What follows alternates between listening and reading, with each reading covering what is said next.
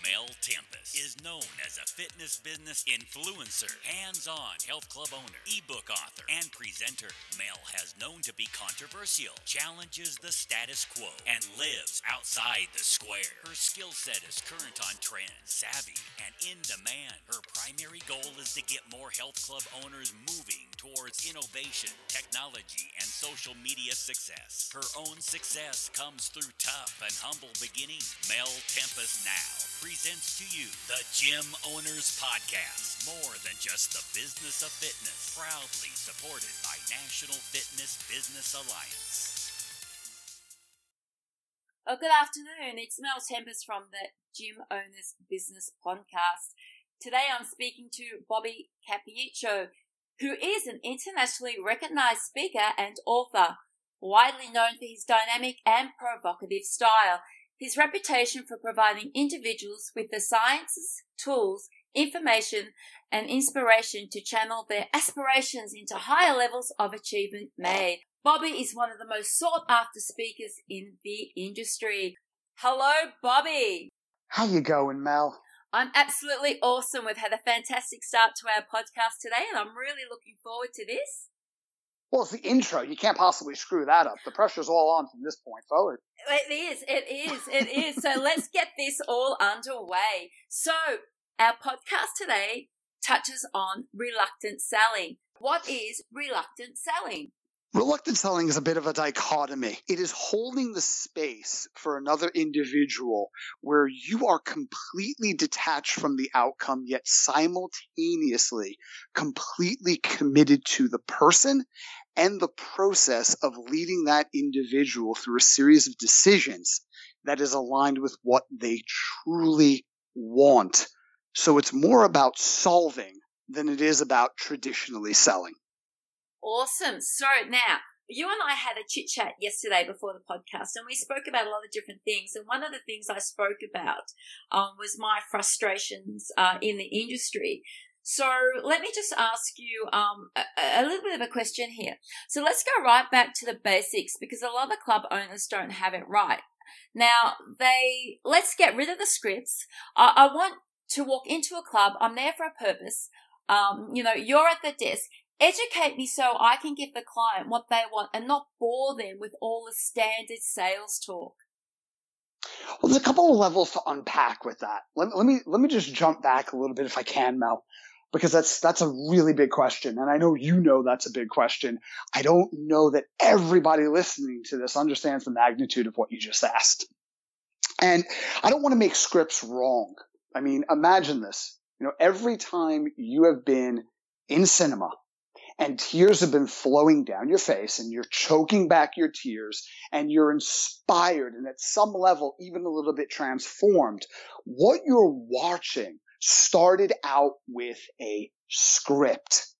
So scripts are not in and of themselves bad, but the question becomes, why is it that studios will pay someone millions of dollars as opposed to just hiring me or you or anybody listening to this call? Because if you wanted to break it down to the domain of the script has nothing to do with the actor. It has nothing to do with what's going on the screen. It is the domain of the writer. And anybody can master a script the way a A-lister or a top-level actor can. And if you don't believe me, hand somebody a script. It could be anything. It could be a sales script. It could be a film script. It could be a line from a book. And just say to them, repeat this line exactly after me, exactly the way I said it. Not meaning inflection and tonality, but just the grammar. Just the words that are coming out of my mouth, duplicate them.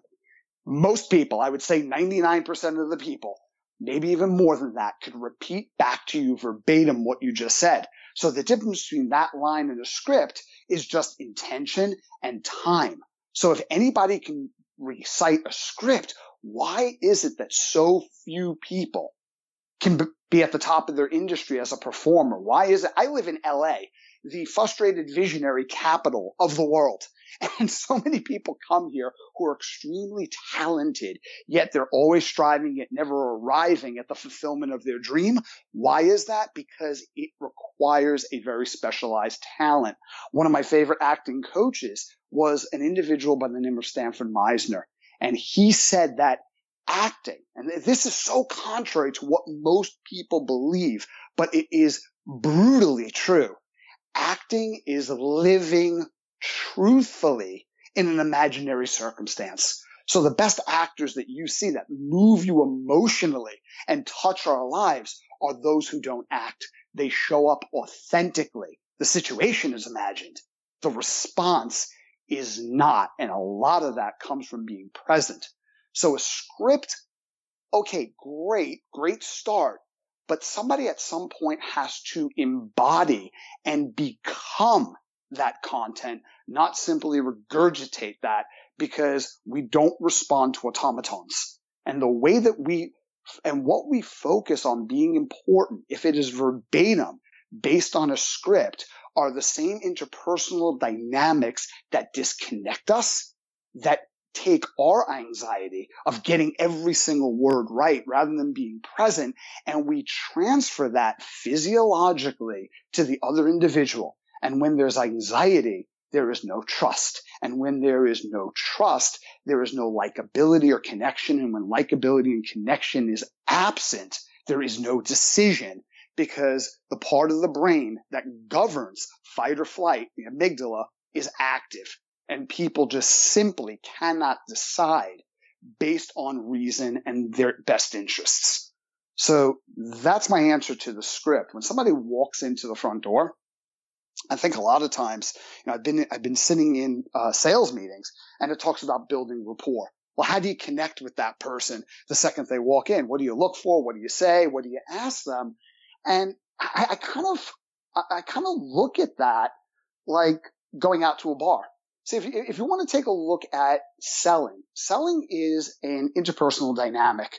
It's a relationship. It's more than a relationship, because the definition of the word rapport that I like most is from O'Connor and McDermott, NLP masters. And they say that rapport is a relationship, listen to this, this is powerful, of positive responsiveness between two individuals. So it's not just being in relationship for the sake of being in relationship.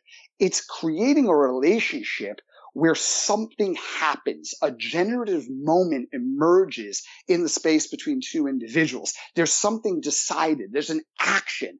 There's a decision that emanates from that interaction. And, if you think about comparing a sales situation to everyday life, imagine sitting down at a bar and someone comes up to you and they know all their lines. They have their script. They're really well rehearsed, and you can tell they've delivered those lines 100 times before. And they know exactly what to ask to get into quote unquote rapport with you.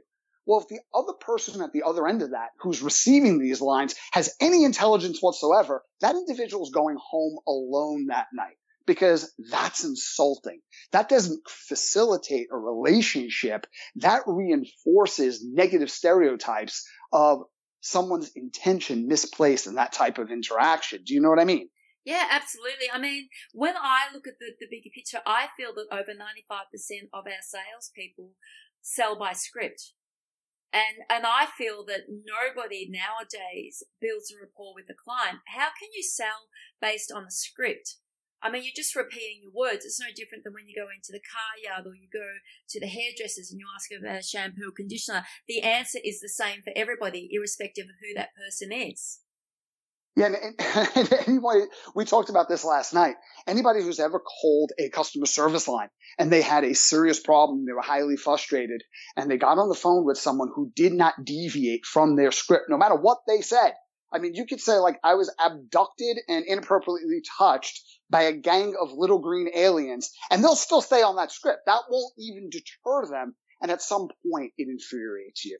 So the further they stick to that, the greater the divide between you and that individual, and you associate that infuriation, that dismissive adherence to a script as being the company, not that person. So they not only destroy the interaction, they destroy the company's reputation. Couldn't agree with you more.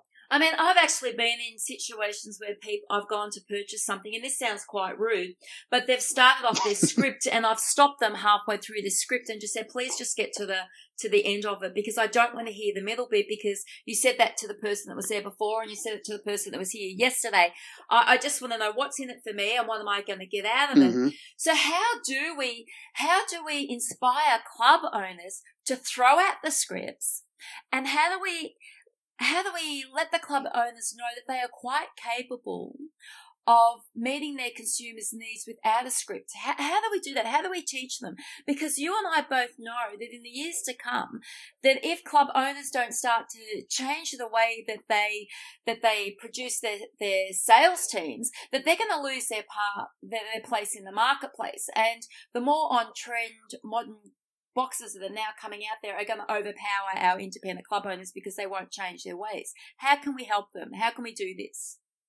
Again, that's another really big and critical question that we need to explore. But I think you need to be sensitive, first of all, to the fact that people are operating, especially smaller business owners. They might be operating under a lot of anxiety, pressure, and fear. They've put their entire life into this. So if their company goes under, well, there are major consequences. So within any situation in life, there are fundamental concerns. And I think you need to start by teasing out and acknowledging and validating what those concerns are.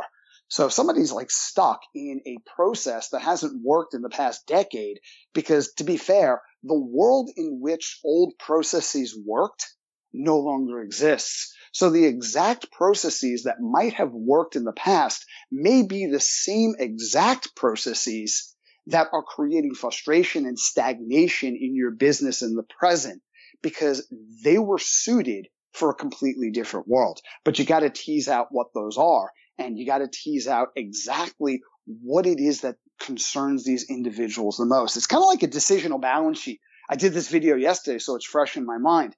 When you take a look at change, the reluctance of a member to change, or a stakeholder or a guest to change, and the reluctance of a gym owner to change, it's the same root causes. Human behavior and human motivation doesn't shift when your goals are business versus weight loss. It's the same dynamic. And in any scenario, there's only two options, right? You're either going to change or you're not going to change. Everything in between that is just a conversation.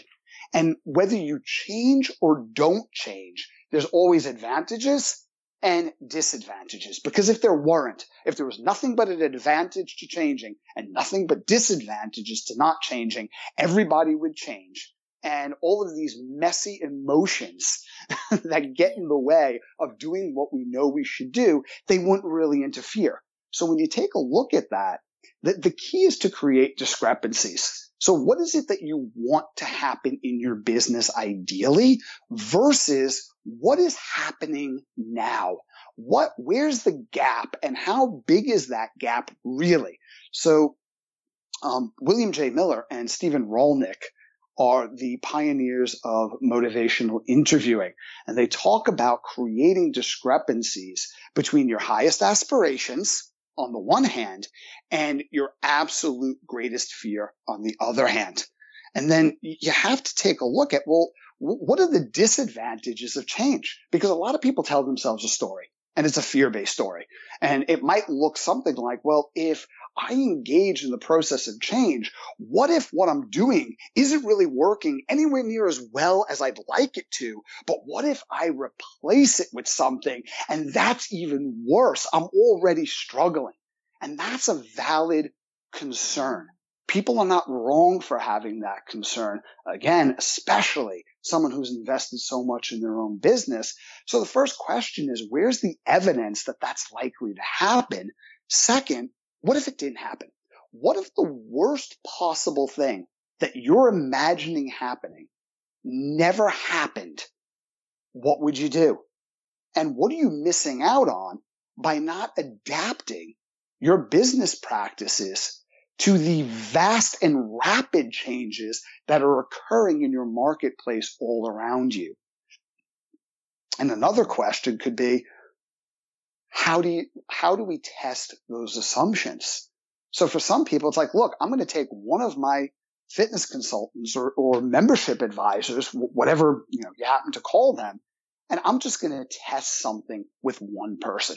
So maybe it's not something I roll out throughout my whole team, but maybe I just take one or two people, have them collaborate, and change the way we view the guest, change the way we view our culture, because culture is everything. The late, great Peter Drucker, he wrote a book, and the title of it was just poetic, and it was Culture Eats Strategy for Breakfast. Because strategies, no matter how brilliant they are going to have to be modified and adapted at some point. Culture drives the behaviors of your organization. It drives the intention, and intention supersedes technique in a sales process every day of the week. We've all been there. I know you've been there. I've been there with someone who was so intent on driving an outcome that was in their best interest, and it completely turned us off. And if you don't believe me, next time you walk into an electronic shop, a clothing store, or a shoe shop, and the person comes up to you and says, "Hi, can I help you with anything today?" Catch yourself really wanting to respond with, "No thanks, I'm just looking." Where does that come from? It comes from the same dynamic that we put out there. I agree with that, Bobby. So I'm going to ask you a question then. What is the mindset of club owners that won't change that culture in their mind? Why is it that they won't change it? Why is it that they won't move forward? Because you and I know that the future for the independent club owner, based on this destructive behavior that they have now, is only going to end in one result, and that is no business at all. We need to, what's embedded in their mind where they won't change their mindset to change their culture? Well, it could be a few things. It could be that, the way they learned how to run their business, the way they learned how to interact with members, maybe it was taught to them by somebody who was a mentor. And maybe they got a great deal of success doing that personally, or at one point in the past, it actually worked. So a large part of their identity, and I define identity by our deep sense of affiliation with someone or something. Identity is one of the most deepest drivers of behavior, because it's where we derive our sense of safety, which is synonymous with safety. So if you take a look at Maslow's hierarchy of human needs, the hierarchy is flawed, but fundamentally it does have some merit. And we are more wired to avoid pain. We are more wired for loss aversion, not just loss of things, than we are to gain something or move forward. So that could be one thing. Another thing could be they're paralyzed because they're just afraid of the potential consequences that change could bring about. Another thing is they get so much information, they're confused, and confused people do absolutely nothing. It might be a belief that they're under-resourced. They might not believe in their team because their culture doesn't cultivate that sense of solidarity within the team. And it could be they just don't know what to do. They might need to go to a couple of seminars, hire a consultant. So it could be all of those things. The bigger question is, what is the level of willingness to change? Not what's their attitude towards change. What's their aptitude in the face of change? All right. So let's assume that they want change. How do we teach them, or how do we teach them to relearn sales? I'm going right back to the basics here. How do we teach them to relearn sales in their culture and their club, their community? Well, I think it comes back to your culture. And people talk about culture, but they very seldom define it. And I believe that culture is a shared set of beliefs which implies certain rules or codes of conduct within that group or society, hence everybody in your facility, and the behaviors that automatically ensue as a result of those beliefs and those rules. So you're going to decide, as a facility, what is it that you believe? And I'll give you an example of a couple of cultural core beliefs. I'm borrowing this from one individual I worked with in the industry who I have a ton of love and respect for. And one of his core intentions was, you can have what you truly want. So this facility isn't about a modality of training. It's not about CrossFit versus kettlebells versus cardio versus some form of resistance training modality. It is a vehicle, first and foremost, for you, the stakeholder, to have exactly what it is you want. And when I say want, I mean truly want. You can't have everything you want. When I was 5 years old, I really wanted a kitten, but I also wanted a pet hawk. Those two pets shouldn't go together. That's a bad situation. But everybody knows what they truly want because it's in alignment with their values and identity. Number two, my belief is greater than your doubt. Every single person that we come in contact with, my belief is greater than your doubt. I know you're just starting out. I know you can't see the end of this because you're looking to do something you've never done before, which requires you becoming someone you've never been before, but we got you. When you join this facility, you get all of our effort and our commitment so we can do everything within our power to hold you up, support you, and eliminate or at least alleviate the things that threaten your progress so you will not fail. You are not joining a facility. You are joining a community.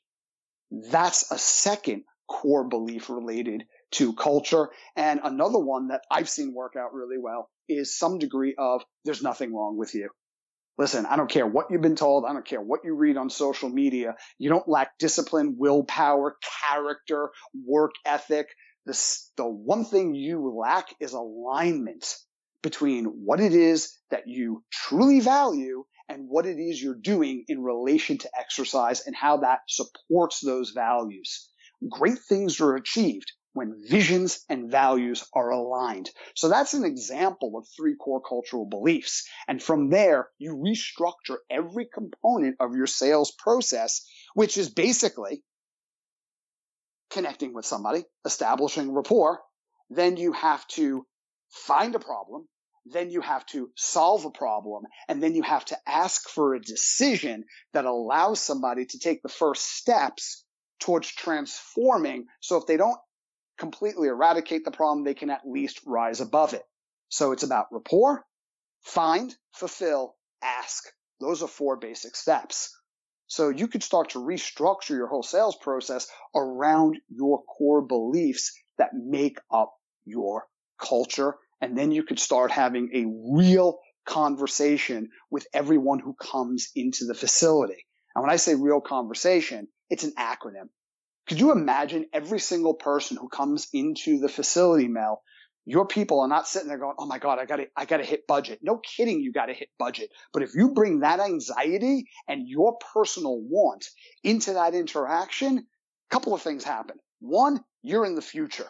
You're 15 minutes in the future. Hopefully the tour lasts that long. But you're 15 minutes in the future thinking about your needs. You are missing what that person is saying and who they are being in the present. By the time you get there, all you could do is fall back on a script because you've been absent for that whole conversation. That's number one. Number two, by the time you get there, you have so much anxiety about your personal concerns. You're blind to the concerns and the motivations of the person who came in to see you that day. And you are done because by the time you come back from a tour, if you have not met people's 4 basic needs, and the 4 basic human needs, the questions people are asking, not out loud, but to themselves, is number 1, am I safe here? Number 2, do I belong in this type of facility? Is this the environment and culture for me?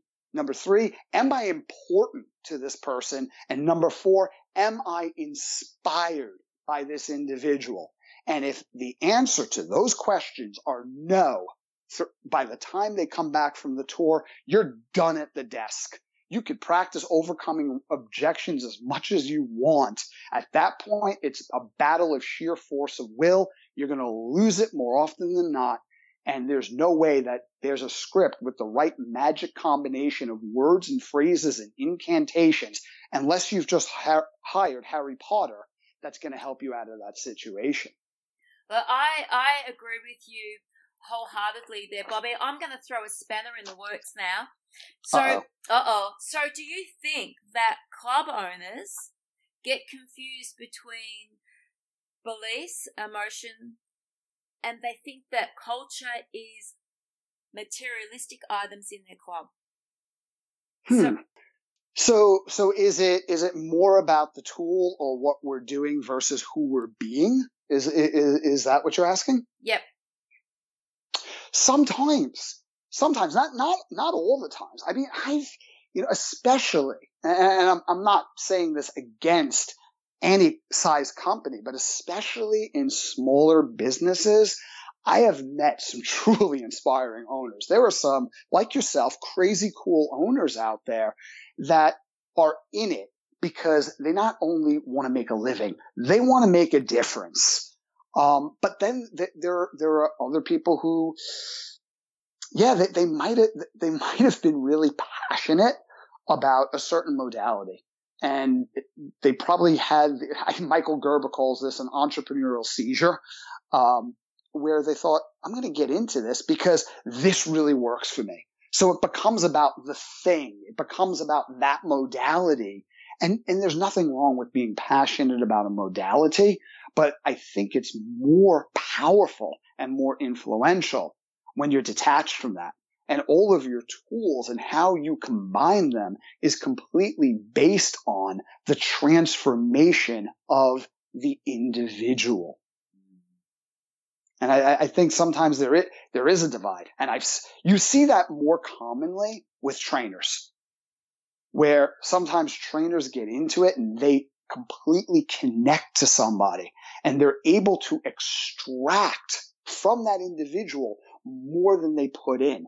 And because people do things for their deep-seated reasons and not ours, those individuals are far more responsive to those trainers. And then you have other trainers who might be completely indexed on the technical aspects of what it is they do. And they have multiple certifications. They have extraordinary technical competency, and they struggle to attain and retain clients, because if you cut that relationship with a knife, it won't bleed. They're under the misconception that what they're doing is training a human body, but rather they're training the human being that resides within it.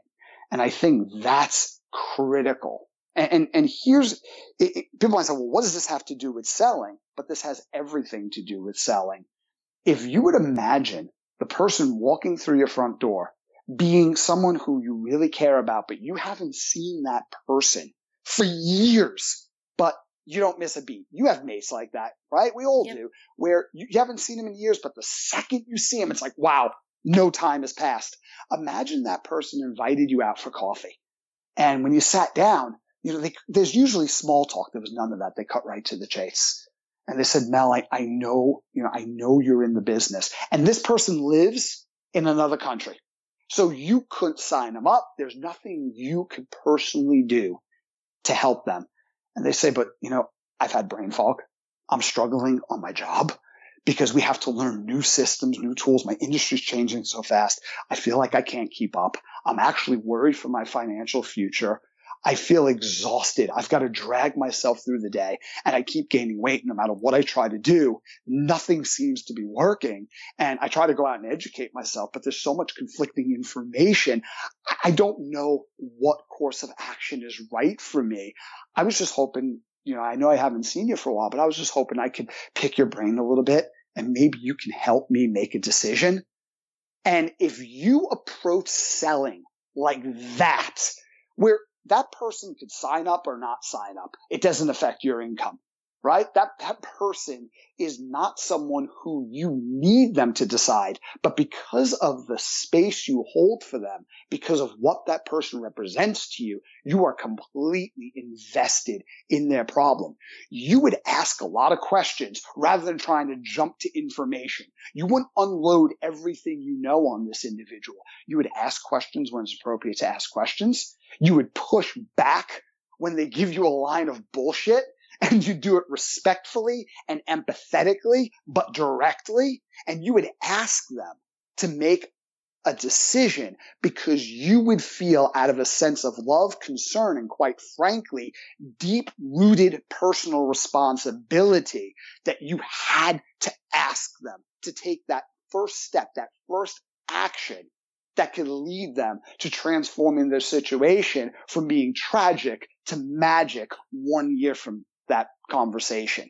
And that's the mentality. So if you approach somebody right there with that mindset from the second they walked into the facility, that would help you connect with people. And then, yes, of course, from there, there's specific processes. There's exactly what do you ask? How do you tour? Because how you tour and what you talk about, and I think equally important, what you do not talk about on that tour is highly influential to what decision is going to result or not result.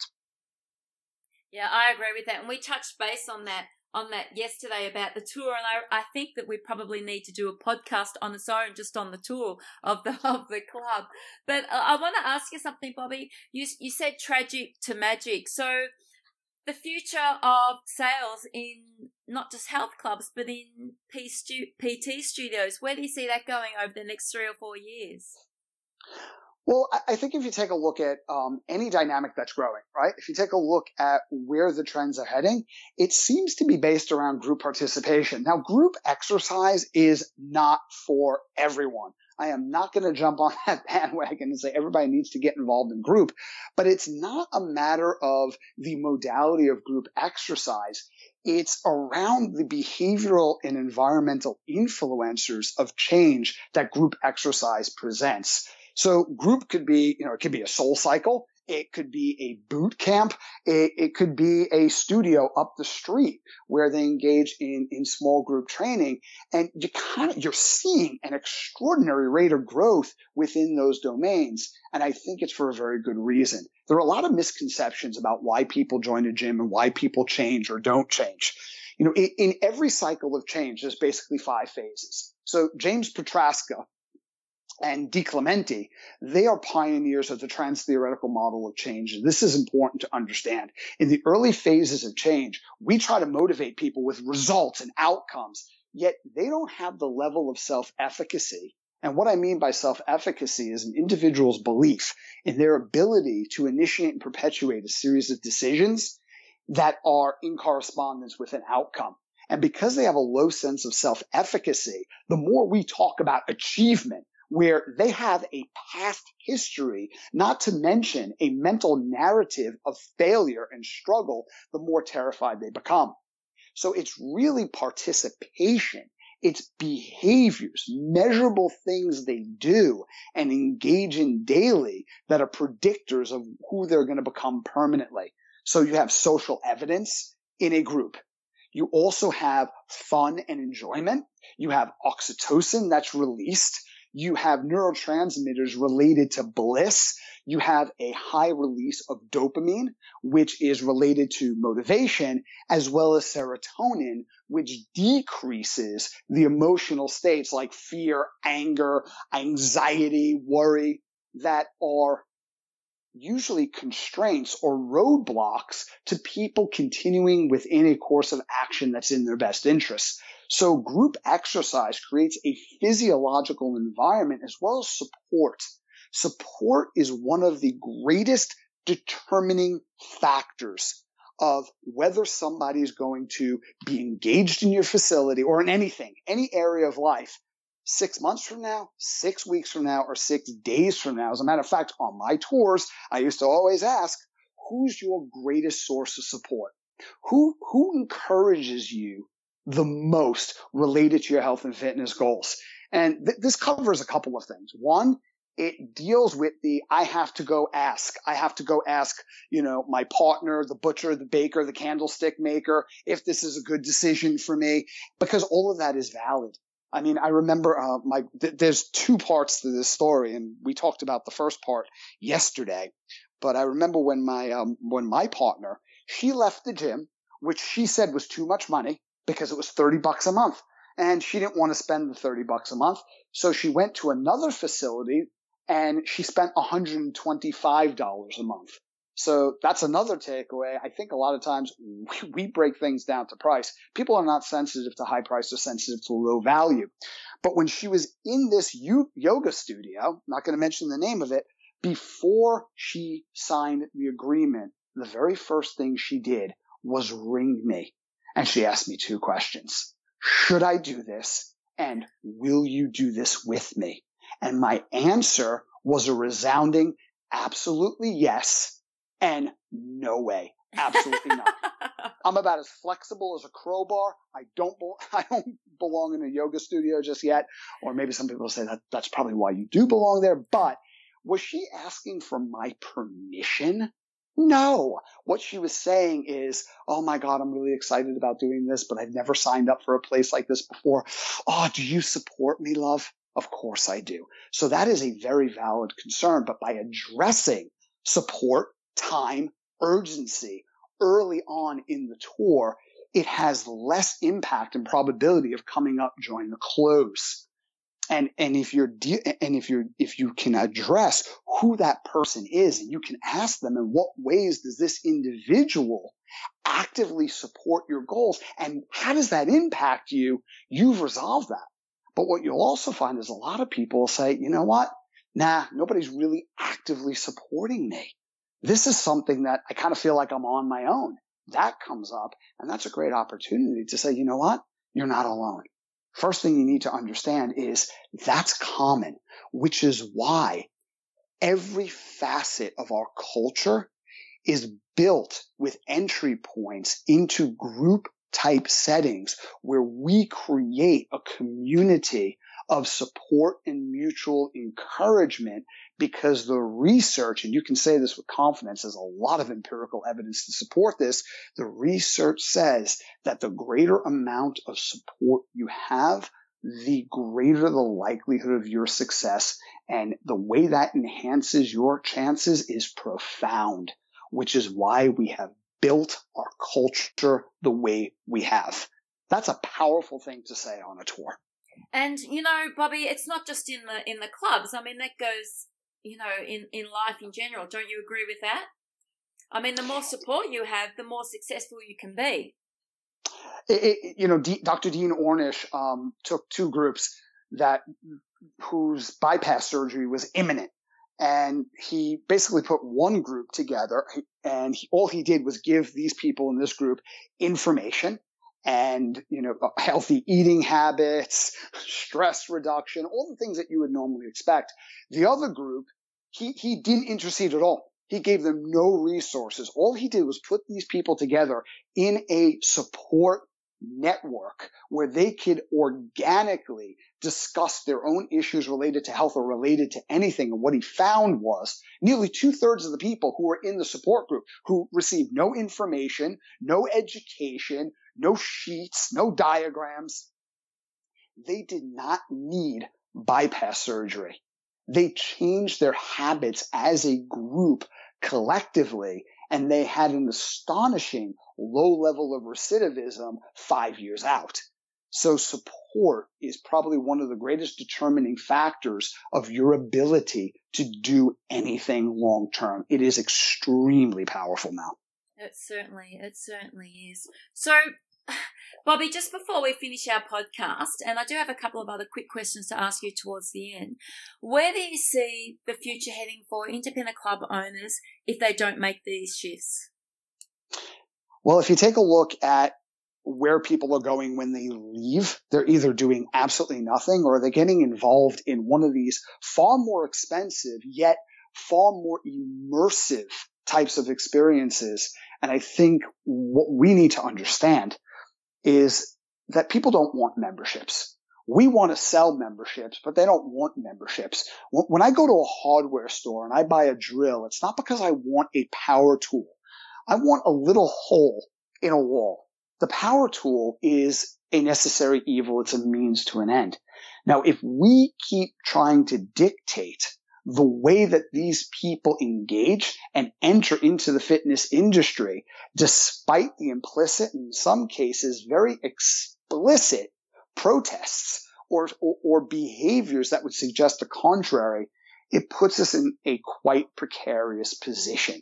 And I know there are health club chains out there. I know there are businesses out there that are running faster and faster every quarter, every year to stay in place. And they keep having a conversation around the close, like it's the last few minutes of the interaction that's broken. And in the past 30 to 40 years in the fitness industry, nobody's come around with a solution to how to effectively overcome objections. And the second we get that and we can script that, that problem's going to be solved. Are you kidding me? That is absurd. So I think here's the two-sided coin for this. Yes, everybody is in a lot of trouble if we keep ignoring the trends and the shifts in society and our market and what our market wants. But if you're a small business, it's kind of like if I'm a company and I have a few hundred locations, great, because I'm impacting a lot of people. So I think the health club chains, they serve a lot of individuals, and well done there. But the reality is, if they see danger in the future, like a iceberg, it takes a long time to turn that ship around and avert the danger. Where if you're a small business, you're not driving the Queen Mary there, are you? You're kind of analogous to being in a speedboat. So there is an opportunity to completely shift. I like that. I really do. It's been such an awesome podcast this afternoon, and I know that you and I could both talk for a lot longer on all of these issues in the industry at the moment. But I love chatting to you, Mel. But I'm going to shift it now. So we're going to have 60 seconds of the 3 hot questions, and we're going to ask you, are you ready for this? All right. I don't know. I think you'll be fine. You'll be fine. So let's learn a little bit about Bobby. Bobby, your favorite book that you've read in 2017, what was that? Wicked, The Life and Times of the Wicked Witch of the West. I know that sounds weird. No, we're learning all about you. I like that. Okay, my second favorite's Fight Club. I have to no, you only allowed one. Oh, That's okay. Okay, more so rubbish at this. question number 2: your favorite food. Don't have a favorite food, but if I had to live on a really proper curry for the rest of my life, I reckon I could get by. Okay, so the Wicked Witch and the curry. All right, and your favorite quote. Your favorite quote to go with both of those. Oh my God, my former client is going to hate me for this, but it is Benjamin Zander, the great conductor. I accept as a minimum criteria the maximum capacity that people have. I consider myself to be a relentless architect of the possibilities of human beings. Wow. Thank you so much for sharing that with us this afternoon. It's been a pleasure to share time with you. So, Bobby, do tell us where our listeners can find you. I've checked your website out, and it's pretty amazing. So if you could let the guys know where they can get a hold of you. Yeah, well, I'm on social media. Mostly the platforms I use are Instagram and Facebook. I have a little bit of activity on LinkedIn, and you could find me at www.robertcapuccio.com. Capuccio is spelled exactly like cappuccino without the N. And if you click on Bobby Capuccio University, that's where I house all the information about coaching-based leadership and selling. As I said, Bobby, it's been an absolute pleasure to speak to you today. I look forward to speaking Mel. to you in the next podcast. Have a fantastic day. You too. Bye. Thank you for joining the Gym Owners Podcast, sponsored and supported by National Fitness Business Alliance and Gym Click Media. Find Mel Tempest on Facebook, Instagram, and LinkedIn. Join us next time for the Gym Owners Podcast.